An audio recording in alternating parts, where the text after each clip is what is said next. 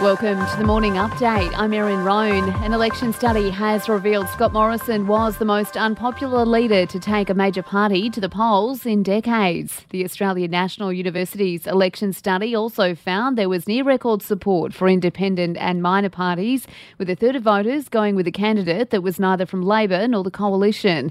The Australian National University's Professor Ian McAllister says young people are deserting Conservative parties in droves. Generational differences at the moment are by far the most important factor in voting. They easily surpass class, occupation, income, any of the things that we've in the past seen to be major factors that determine how people vote. Anthony Albanese was the most popular candidate for PM since Kevin Rudd.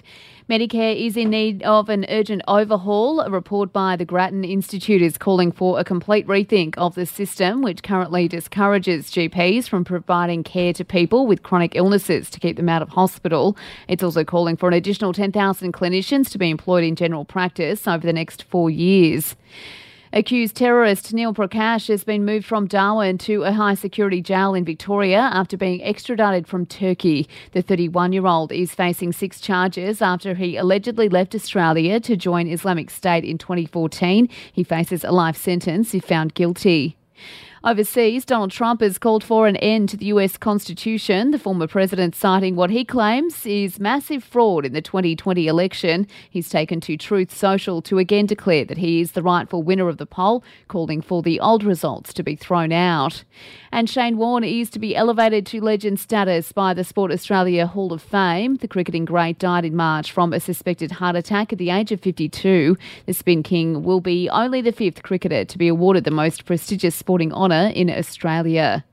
To sport now, Australia has taken out the first test match against the West Indies in Perth by 164 runs. Marnus Labuschagne named player of the match after a double ton in the first innings and a century in the second.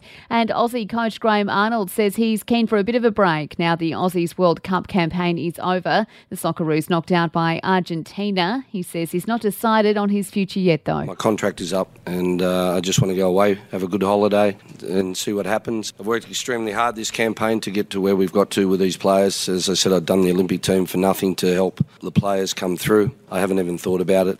Elsewhere, France has beaten Poland 3-0. And for even more sports news, make sure you check out the Sports Update. You'll find it wherever you're listening to this show.